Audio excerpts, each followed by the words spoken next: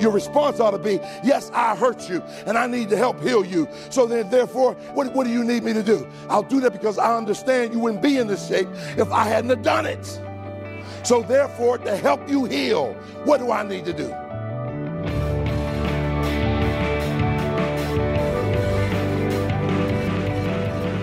This is Treasure Truth with pastor and author James Ford Jr., senior pastor of Christ Bible Church in Chicago. I'm Steve Hiller. Glad you're with us as we continue to look at forgiveness today. And Pastor, as we just heard from you a moment ago, when we have wounded someone and we do come to them and ask for forgiveness, we do need to be ready to step up and say, okay, what do I need to do to help and to earn this forgiveness? That's right, restitution.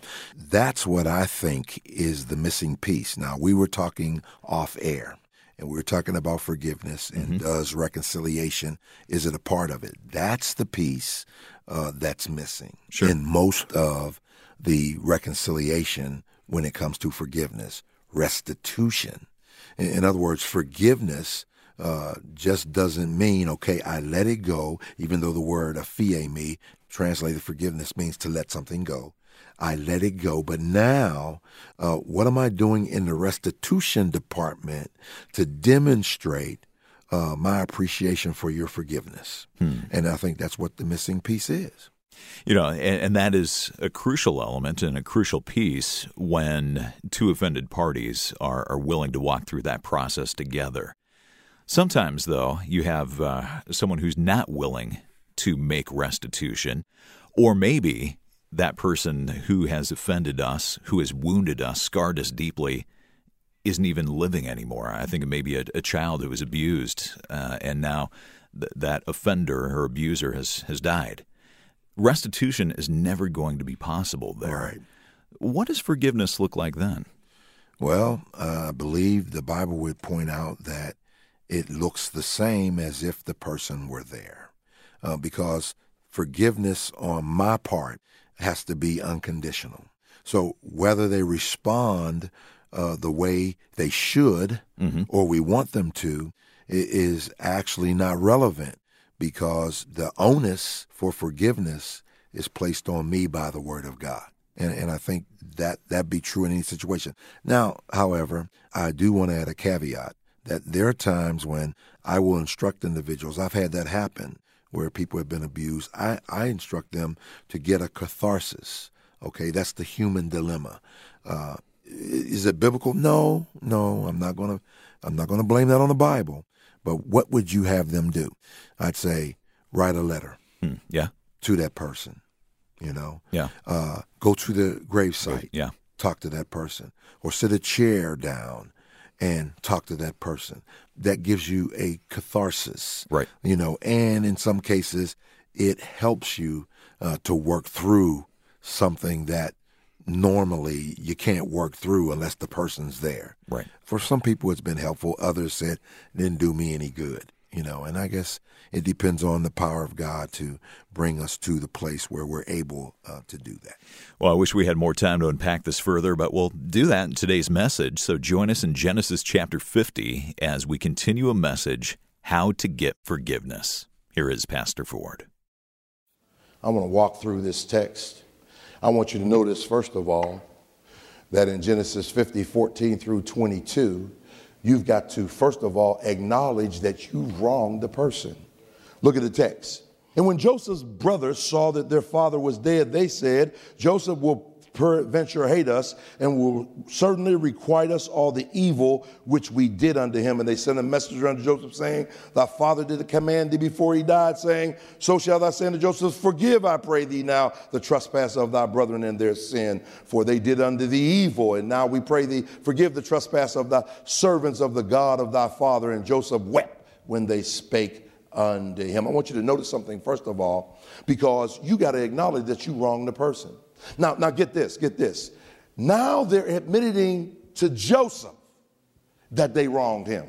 But this is not the first time that they admitted, but they never admitted it to Joseph. Now you write these down. Genesis chapter 42, verses 13 through 24. Now, what's the time frame there? From Genesis, the time they sold him and put him in the pit, to Genesis 42, that's 17 years. It took them 17 years to admit to each other that they did him wrong. Now, it took them 17 years to admit to each other. Now, get this. It takes them another, what is that? 17, 34, 59. What is that? 5. Another what? Where are my mathematicians? Another 22 years. Thank you. Another 20. So it took them 39 years to say, I'm sorry. What's that old saying that smells like smoke is from the pit of hell? Love is never having to say you're sorry. And of course, there is a big difference. Sorry is emotional. Forgiveness is volitional, but I don't even want to get into that. So I want you to notice something. Notice the catalyst for the acknowledgement. Their daddy had to die before they would acknowledge that they sinned. Now, I know what you're saying. Their motives are all wrong. Yes, it is. Yes, it is. And they don't always have to be right in order for us to do right. Because, yes, you can do the right thing and have the wrong motivation. And so what happens? But they're doing it. They're acknowledging it. And it took God 39 years to get them to the place where they say, we need your forgiveness. And here's the thing that's amazing to me. Here's how strong guilt is on people who do people wrong. He had already forgiven them. He had already released them back in Genesis 45 when he revealed himself. He said, yeah, am I in the place of God? Know what he was saying? I am where I am because God placed me there. I know you thought you were dogging me out, hating me, kicking me to the curb, but you need to know God allowed this thing. And what you meant for evil, God meant for good. And so what's going on here? It was the catalyst. Say, you know what? Listen. Here's the positive point. Their daddy is dead. So now whatever buffer was between them that kept them from saying, I've done you wrong, is gone. Do you get that? You know what I'm saying? I'm saying, God, do a work at Christ Bible Church, that there are those who have a buffer between them and the individuals that they've wronged. Some of them because they're the leader. Some of them because they have an ear or expertise or whatever. But remove the buffer so they will recognize you just don't treat people any old way. No matter who you are, no matter what you know. What are some of the buffers? I just wrote some down. I don't know that I wronged the person. It wasn't an offense to me. Why are they getting all twisted and bent out of shape? I'll never forget this. Sister came to me. She said, I forgive you. I said, what did I do? She said, I forgive you. It's under the blood. I said, but what did I do? She said, you don't know what you did, but you offended me, and it's under the blood. I said, well, since I didn't know, you should have left it there. Leave it under the blood. You know, I'm a smart aleck.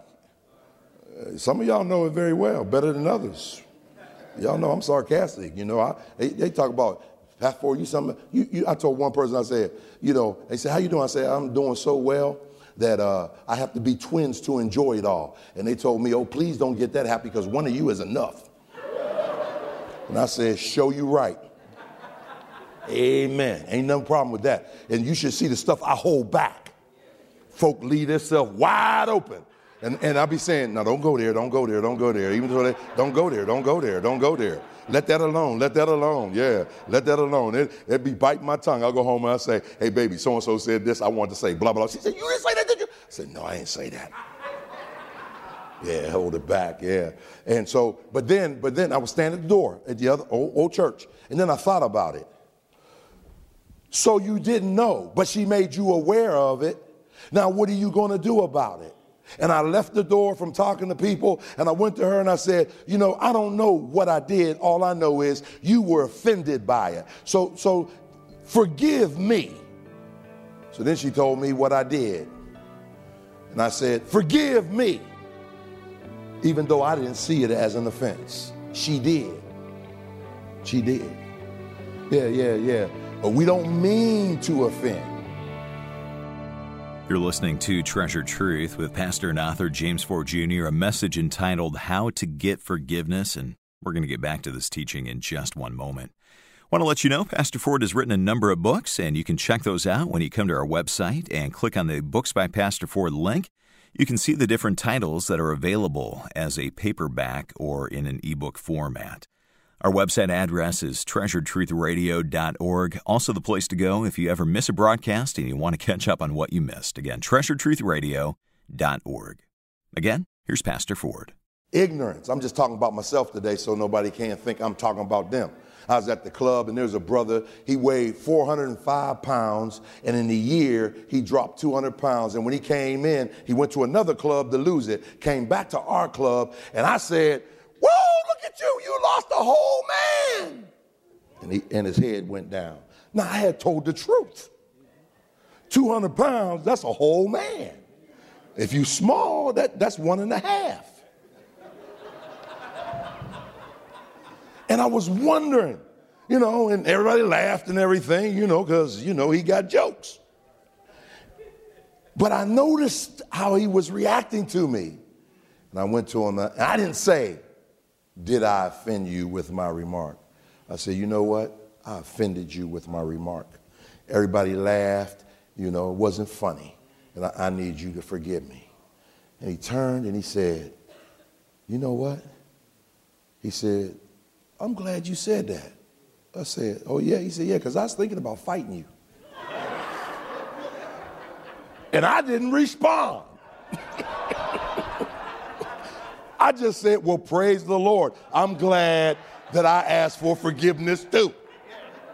Amen. But you understand what I'm saying? We got all these excuses. Yeah. How about we need to give it time? Time heals all wounds. No, usually makes it worse. Unforgiveness, when left to fester, turns to bitterness. And bitterness turns to hatred. And hatred turns to murder. You may not do it physically. So what happens? James says we need to deal with it quickly. So sometimes we make excuses for ourselves. Sometimes we may have offended them before. Sometimes the person may have wronged us and never cleared it up. So we, like Ahithophel, feel justified in what we're doing to them. And then here's the big one. Pride. Pride. Don't want to humble yourself before anybody. Makes you think that you're smaller if you go ask for forgiveness when it makes you bigger. Now notice, not just the catalyst for it, notice the comprehensiveness of it. Because notice the acknowledgement. He says, all the evil we did. I like the word did in Greek. It's the word gamal. Now let me tell you what it means. It means to do something in succession. What did they confess? They said, we put you in the pit, so we did it. But as a result of what we did, you were taken to Potiphar's. Here's what they're saying. If we never would have put you in the pit, you never would have went to Potiphar's. So even though we put you in the pit ourselves and are responsible for that, we are also responsible for you going to Potiphar's. Because if we never would have put you in the pit, you couldn't have gone to Potiphar's. So we are responsible for you getting a rape charge put on you, and we're responsible for you going to prison. It is succession. Here's what I tell people in counseling all the time. Guys come in and the wife say there's been immorality, and the wife is upset, and and he says, it happened 2 years ago. She says she forgave me. And I say to them, she forgave you volitionally. Now she has to heal emotionally. And you're the one who hurt her and caused all this pain, but you don't want to go through the whole healing process. You got to go through till she's totally healed. So that means it might be a year and a half, and you thinking about getting your swerve on. You sliding up, talking about, oh, baby, everything. And she remembers it and says, you know what? Don't touch me. Well, what's the matter? I'm just thinking about you and that woman you was with. That's a year and a half ago. No, your response ought to be, yes, I hurt you, and I need to help heal you. So then, therefore, what do you need me to do? You need me to go ahead and sleep on the couch tonight? I'll do that because I understand you wouldn't be in this shape if I hadn't have done it. So therefore, to help you heal, what do I need to do? What do I need to do? And some of us have hurt people and wondering why they're responding like they're responding. Because you done dogged them out.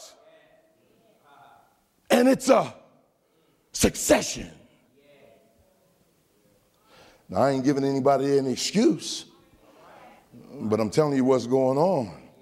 Peter Marshall said this, Lord, when I'm wrong, help me to admit it. When I'm right, make me easy to live with. Now notice 3 different words for sin in verse 17. Trespass, sins, and evil. Here's what they're saying. Listen, what I'm saying, you got to tell it all. This is what I did to you. That facilitates the healing. Because if you leave something out, somebody's going to say, well, they did this to me too. Well, they don't want to admit that. So notice, he says, trespass. That means I overstepped the bounds. And then sins, I missed the mark. Evil is, in the Greek Septuagint, poneros. What does that mean? Evil that is infectious. They're saying this evil that we did to you was like a cancer, consumed you. So what's he say? They overstepped the bound. I think I might have told you about this a long time ago. My friend Morris Jones, when he was the pastor of Merrill Avenue, he's coming down Outer Drive, and his right foot ain't saved. And he sees the lights, he pulls over. So what he does is, I got one too, but this is what he had on his license. See that? See what I have on my license? I got my turnback collar on my license, see? Yeah. And so he said, he had me laughing. He said, yeah, I pulled out. And the police officer said, are you a father or a pastor or something? He said, yes, officer. And he said, I have gotten away with a warning by showing that license so many times. He said, but this police officer was a Christian. He said, you're a pastor? He said, yes, I'm a pastor of Merrill Avenue Baptist Church, right on there. And he gave the address and everything. He said, well, you know what? I was going to give you a warning. But because you're a pastor, you ought to know better. You tell people to obey the laws of God, and you don't even obey the laws of man. I'm giving you a ticket. You know what he's saying? You know better. Hey, you know what gets me about us? Can I just talk to us?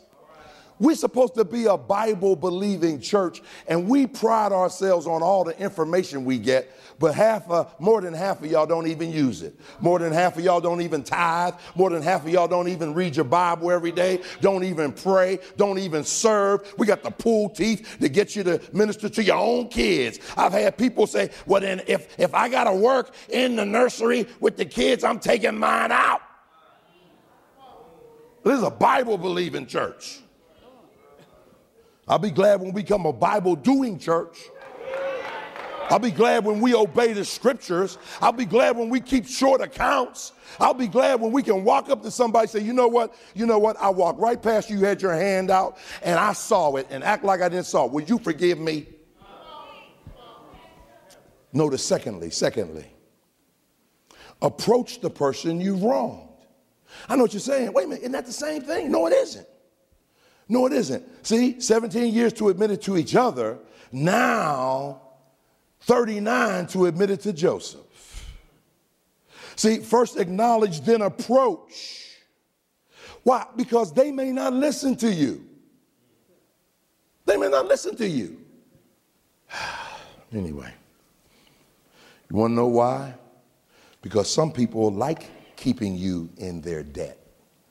Because when you wrong somebody, you have now created a debt to them. And some people like to hold that over your head. I'm just telling on me today. I'm just telling on me. There's a guy in this health club there, I guess, because it happened at the health club. And his name is Ray. You don't know his last name. And Ray is just, he's a believer. He's just braggadocious and everything. But you know, I try as much as possible not to talk about people much. And so when they be burning him up, you know, I don't jump in the conversation. You know, yeah, he a prophet at this area. He got all the gifts. Hey, what you think about that, Pastor Ford? And I say, well, you know, I think he belonged to the Lord. And I think the Lord going to have to straighten him out, don't you think? So one day, the only day I open my mouth, he walks in. I'm serious. I'm telling you the truth. Those are the answers I usually give. And one day Nate said to me, he said, man, I tell you, what time's he coming in? Because I'm getting ready to get up out of here. And I said, yeah, he be coming in pretty soon. I'm getting ready to get up out of here too because I don't want to hear it today. And he walked in, looked me right in the face. Man, you know, I walked on by like I wasn't talking about him. But I knew he knew I was when I said, hey, Ray. So I said, okay, he'll cool off. I came in the next day, hey, Ray. That went on for about 8 months. Now, I had gone to him. I said, you know what, man? Hey, I apologize. You know, I just, you know, loose lips, sink ships, all that kind of stuff. I apologize, man. But he didn't want to forgive me. He didn't want to forgive me. Yeah, he wanted to keep me in debt. He liked that. Maybe you've been in a situation like that. You've asked for forgiveness and it wasn't granted. Or you've been on the other side of things, where somebody's asked forgiveness from you and you didn't give it. There's more teaching on how to get forgiveness from Pastor Ford on our next broadcast, and we'll see how we can come to a biblical solution. Well, these practical Bible messages are made possible by the generosity of our monthly partners. And if you're a part of our giving family, we want to say thank you and to let you know we're committed to keeping these powerful teachings filled with God's wisdom and guidance on the air so that you can grow in your walk with Christ. But it's your giving that keeps us on the air.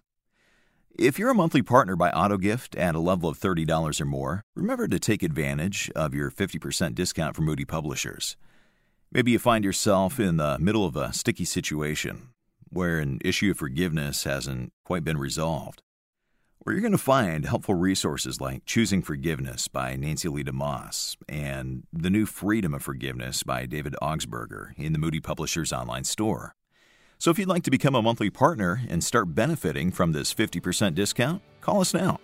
Our number is 888-644-7660 or come to our website, treasuredtruthradio.org. You know, your monthly gifts are making a difference. Hopefully you can point to specific moments in your own life where God has used Pastor Ford's teaching. Because we receive feedback from men and women whose lives are being changed by this program. So again, thanks for your support. And if you haven't before, become a monthly partner when you call 888-644-7660. Or one last time, our website is treasuredtruthradio.org. Well, I'm Steve Hiller. Our producer is Amy Rios. Join us Wednesday as Pastor Ford concludes our study on forgiveness, right here on Treasured Truth, a production of Moody Radio, a ministry of Moody Bible Institute.